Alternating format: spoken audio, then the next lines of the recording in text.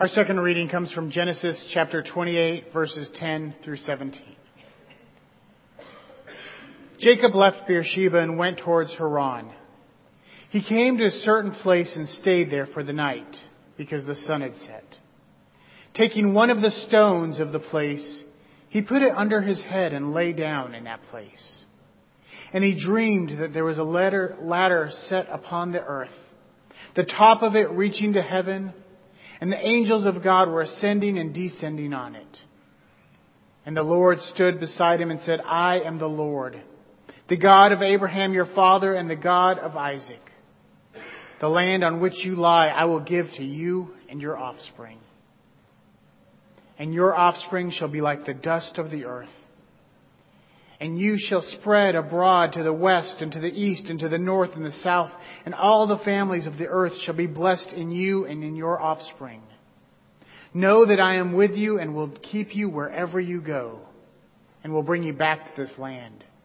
For I will not leave you until I have done what I have promised to you. Then Jacob woke from his sleep and said, Surely the Lord is in this place, and I did not know it. And he was afraid and said, How awesome is this place! There is none other than the house of God, and this is the gate of heaven. This ends the reading of God's holy word. May God add many blessings to the hearing of it. The grass withers and the flowers fade, but the word of the Lord endures forever. Let us pray. Gracious and loving God, we've come into your house and gathered in your name to worship you. Enable us to hear your call in our lives. May the words of my mouth and the meditation of our hearts here together be found pleasing and acceptable in your sight. Our Lord, our rock, our Redeemer. Amen. We're continuing our journey through the narrative lectionary. We started in Genesis, and then we skipped ahead several generations to Abraham, who was promised descendants as many of the stars. And this was to be carried out by his son Isaac. And now this week we're taking a look at Isaac's family. We're looking at his twin sons, Jacob and Esau. Particularly, we're looking at Jacob in a vision he had that we commonly know as Jacob's ladder. When he envisioned a ladder reaching from the earth to the heavens with angels going up and down, descending to the earth, climbing to the heavens. And Jacob and Esau teach us many things. I think the first thing we learn when we look at Jacob's ladder is that God is always with us. And this is something we might know in our minds. We confess that God is omnipresent. God is everywhere. But it doesn't always feel like God is always with us. Sometimes we might feel like we're all alone.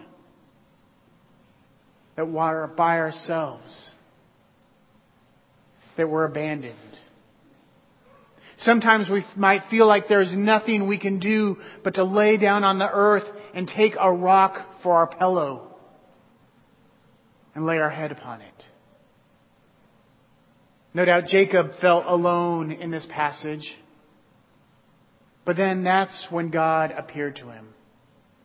That's when God said, Surely I am with you, and I will always be with you. And I will bring you back to this place, and I will fulfill my promises to you. God is always with us, and God will always be with us. God meets us where we are. Here is Jacob in the wilderness, in the desert, in a place with nothing to do but to lay his head on a rock and sleep. And even there, God is with him. And we should take comfort in the fact that God comes to us where we are, that God is always with us, no matter where we might find ourselves. If we need any other evidence of this, we need but look to Christ. Because what is Jesus Christ if not Emmanuel, God with us? What is Jesus Christ if not God coming to us where we are in our human flesh here upon the earth? And even when we feel alone, abandoned, desolate, we have the promise that God is with us. But not only do we not feel like God is always with us, but sometimes we feel like we don't deserve to have God with us. That we've sinned against God, that we've done something grievous, that we've offended God. No doubt that is how Jacob felt. It's been almost 30 years since a movie was released, and it's a movie that I remember seeing as a tween, I guess. I was 12, 13 years old. And I was really excited because it's not every sermon that I get to talk about Arnold Schwarzenegger and Danny DeVito. But in 1988, they released a movie called Twins. And it was Arnold Schwarzenegger's first foray into comedy. And it's a fascinating story about how the movie was made. They didn't have enough money, so the actors took cuts on the other end. And it's one of the movies that Arnold Schwarzenegger made more money of than any other movie that he released. But the theory behind this movie was that geneticists tried to create the perfect person. And so they got in the lab and they had 6 fathers and 1 mother, and they did genetic splicing. And they created what, at least in 1988, was the perfect man, Arnold Schwarzenegger. But they didn't count on his twin, which in the words of the movie was everything left over after creating the perfect man, Danny DeVito. And the whole movie was based on the comedy of seeing these two, a 6'6" strapping, muscular former Mr. Universe, and Danny DeVito, who I don't even know if he's 5 foot, and they're twin brothers. And their personalities were so different as well. And I think about this movie when I think of Jacob and Esau, because they were also twins. In fact, their mother, Rebecca, had a difficult pregnancy because they were fighting in the womb. I mean, this sibling rivalry went back to the very beginning. And Esau was the older brother, but it's Jacob that we remember. The psalm I read at the beginning of the service spoke of the God of Jacob, but how often do we speak of the God of Esau? And Esau was Arnold Schwarzenegger. He was a man's man. He was covered with hair from the beginning, from birth. It looked like he was wearing a hairy garment. In fact, Esau means red because he was covered with red hair. And he was a hunter and a forager and just a man's man. And his father loved him. And he was the firstborn. He was the one that was going to carry on the line of Isaac and of Abraham. And then there's his twin brother, Danny DeVito.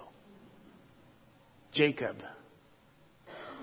who we assume was scrawny, who was the schemer, who came out grasping his brother's heel, fighting to become the firstborn. And when we read the story of Jacob and Esau, we see Jacob first cheating Esau out of his birthright. Esau had been away for a long period hunting, gathering food for his family, came back famished. He was literally starving, and Esau pulled out a bowl of stew, and he knew how hungry he was, and he let the aroma permeate their home and said, "Give me your birthright and I will let you have food." And Esau had no choice. Later in life, the birthright wasn't enough for Jacob. So Esau was again sent hunting. And Isaac said, "When you get back, my time is near. I will bless you, my son, and pass along my blessing to you." And so Jacob, with the help of his mother, covered himself in animal fur so he would feel like his brother. And he went to his father and said, "Lord, our father, I'm here, your son Esau. Give me your blessing." And Isaac was skeptical, so he felt him. He's like, "Yeah, this guy's furry. This is my older son." And he gave him his blessing. And Esau was outraged. Esau wanted to literally slit his throat. And so Jacob flees. Jacob runs from his family, from his mother, his father, his brother. He's stolen the blessing and the birthright. And we have to remember this is an important blessing and this is an important birthright. It's the one passed down from Abraham, the one that's going to be descendants among the stars, that a great nation will come from his lineage. And it's here where our second passage takes place. Jacob's on the run. Jacob's fled from his home, his family. He's a wanted criminal. He's done one of the most despicable things that has been done in any story in the Bible so far, except for Cain and Abel. He's stolen his father's birthright. He's stolen his father's blessing from his brother. Now he's fleeing for his life. He's all alone. He's at rock bottom. Literally, he's at rock bottom. This is where he is. He takes a rock to be his pillow. In a couple of weeks, Heather and I are taking Hannah camping for the first time. And we will not be using rocks for our pillows. That does not sound comfortable. In fact, we had to invest in air mattresses that would fit in our tent because we didn't want rocks for our bed. We wanted comfort. We don't want rocks for our pillows. That shows how low Jacob has sunk. And it's here that God appears to him. It's hard to find a moral in this story because it seems like God should appear to Esau. Esau, the eldest son. Esau, the deceived. Esau, the cheated. But it's Jacob that God comes to. It's Jacob that God blesses. And this shows us that no matter what we do, no matter where we go, we cannot be separated from God's love and God's grace. That no matter how despicable of things we think we've done, no matter how far we've sunken, God is still there for us. God still loves us. God is still present with us. There's nothing we can do, nowhere we can go to escape God's grace. As Paul later wrote, there's nothing in life or in death, nor heights nor depths that can separate us from the love of God in Jesus Christ. And here Jacob experiences that. Here Jacob, who's on the run from cheating his family, deceiving his father, fleeing for his very life, receives a gift from God, receives a blessing from God. And we see that even Jacob, the schemer, the conniver, the thief, is loved by God. And something amazing happens. Jacob is transformed. When we experience God, when we have a true encounter with God, we are changed people. There's no indication that Jacob believed in God before this. In fact, when he's talking to his father as Esau, he says, "Your God has blessed me." Not God, not my God, but your God has blessed me.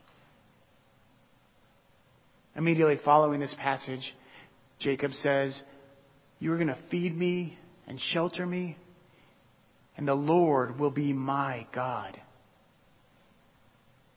He encounters God and he is transformed by it. If we read the chapters that follow this, we see that Jacob is no longer a schemer, no longer a deceiver.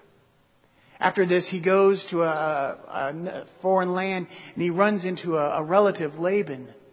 And there he meets Laban's beautiful daughter, Rachel, and falls deeply in love with her. And Laban says, "Well, you can't marry her for free and you've got nothing. You have to serve me for 7 years and then you can marry my daughter." Now, pre-encounter with God, Jacob might just run away with Rachel. But instead, he dutifully spends 7 years working the land, caring for the livestock, integrating himself into this household. And then at the wedding night, there was a huge party, and Jacob went back to his tent, happily married, ready to spend his first night with his wife. And he wakes up in the morning, and it's not Rachel, but her sister Leah. Now Jacob is the one who's been deceived. He's not married to Rachel at all, but to her sister Leah. And again, we have to think that the old Jacob would rise against Leah and Rachel's father. Or the old Jacob would steal away with Rachel, abandoning Leah and doing whatever he could. But instead, he goes to her father and he works for another 7 years. And then he marries Rachel. And he takes both sisters as his wives. He honors his commitment. And even when he's deceived, he stays true to what God has asked of him. And after his 14 years of commitment, after he finally marries the woman he wants, he's free to go. He's amassed quite a bit of wealth. He's been blessed. And so what does he do? He seeks out his brother Esau. 14 years ago, he's been slaving away in a foreign land. And now he goes out looking for his brother to make things right, to apologize, to make amends. And we see that Jacob is truly a transformed person. That vision, that encounter with God changed who he was at his very core. Our closing hymn today is going to be a hymn that's familiar to just about everyone here. It's Amazing Grace. It's been sung in the church for hundreds of years. And many of you probably know the story about it, that John Newton wrote it. And John Newton wrote it because of an experience that he had. He was the captain of a ship, but not just any ship. He was the captain of a slave ship. And he transported slaves across the Atlantic so that they could be sold. And this started to weigh on him. And he started to hear the voices of those who had died aboard his ship. Started to hear the screams of the children he'd separated from his parents, the husbands and wives he'd separated. And he realized how low he sank. But then he had an experience with God. Then he was transformed and he's quit being a slave captain. And instead he became a minister, a pastor, a priest. He started serving God and speaking out in favor of abolishing slavery. And it's then that he wrote Amazing Grace. How sweet the sound that saves a wretch like me. I once was blind, but now I see. He had experienced God at the depths of who he was. He saw that God was still with him. He was transformed. And when we look at Jacob, we see the same is true for Jacob, and the same is true for us. We see that God is always with us. That God is ever present with us. That there's nowhere we can do, nothing we can do, nowhere we can go that will separate us from the love of God. No depth to which we can sink that God's grace can't overcome. And we see that when we experience God, we become a changed people. So let us stand together and let us sing, Change My Heart, O God.